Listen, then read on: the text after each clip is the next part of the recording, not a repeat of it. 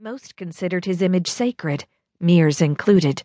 Her throat tightened with anxiety when the boy jumped up on the statue's bare foot. Giggling, he peed on the statue. Oh no, Mears thought. No one has taught him how to worship the gods. He's in violation. Someone has to stop him. Mears gasped in horror and hurried toward him. Breaking through a row of hedges behind the statue, a young woman raced to scoop the boy up in her arms. She looked like a teenager, still urinating. A steady yellow stream arced away from the statue and soiled the young woman's dress. The boy screamed and squirmed in the young woman's arms. No, Mears remembered running away on the day her parents died. Someone had chased her down, and she tried to squirm away, just like this boy. What if the same thing has happened to him? Mears thought in a sudden panic. What if that's why he's urinating on the pharaoh? Because he needs someone to blame for his parents' deaths. Mears looked up and scanned the park until she spotted the nearest Eye of Horus. She ran toward it, waving her arms and pointing at the statue, the young woman and the boy. The eye was a small camera mounted on a tree limb. Dozens of eyes peppered the white-walled city. This one responded to Mears and pivoted to face the statue. The young woman hurried away as the boy squirmed in her arms. Hey! Mears shouted.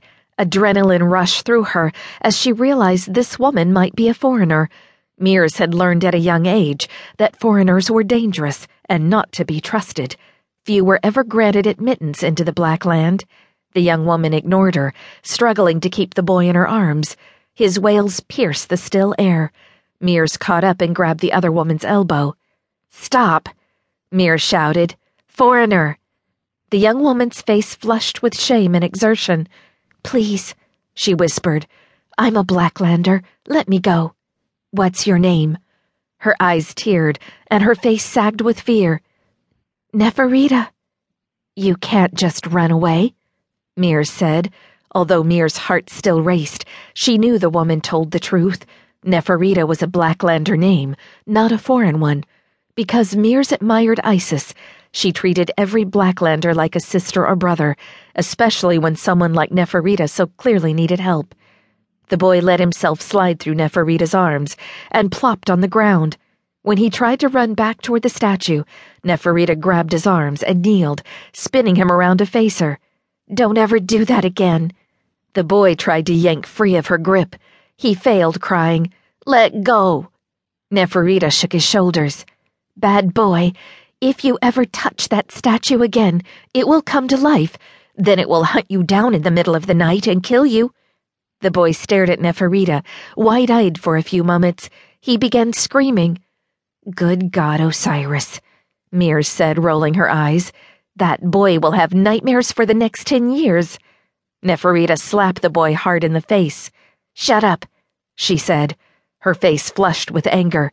You're a big boy now. Act like one. Gazing in terror at Neferita, the boy choked back his screams. Mears quickly stepped between them, shielding the boy.